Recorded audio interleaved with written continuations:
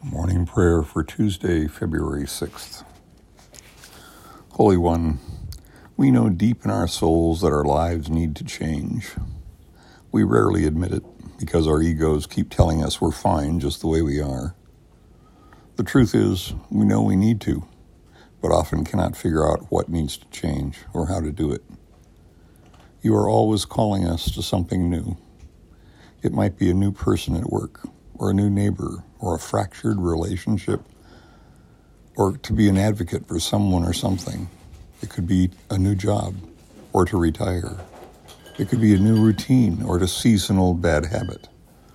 Open our eyes to see where you are calling us. Open our hearts to feel where we are needed.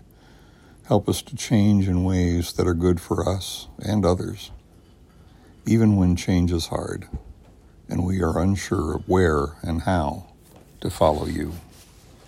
Amen.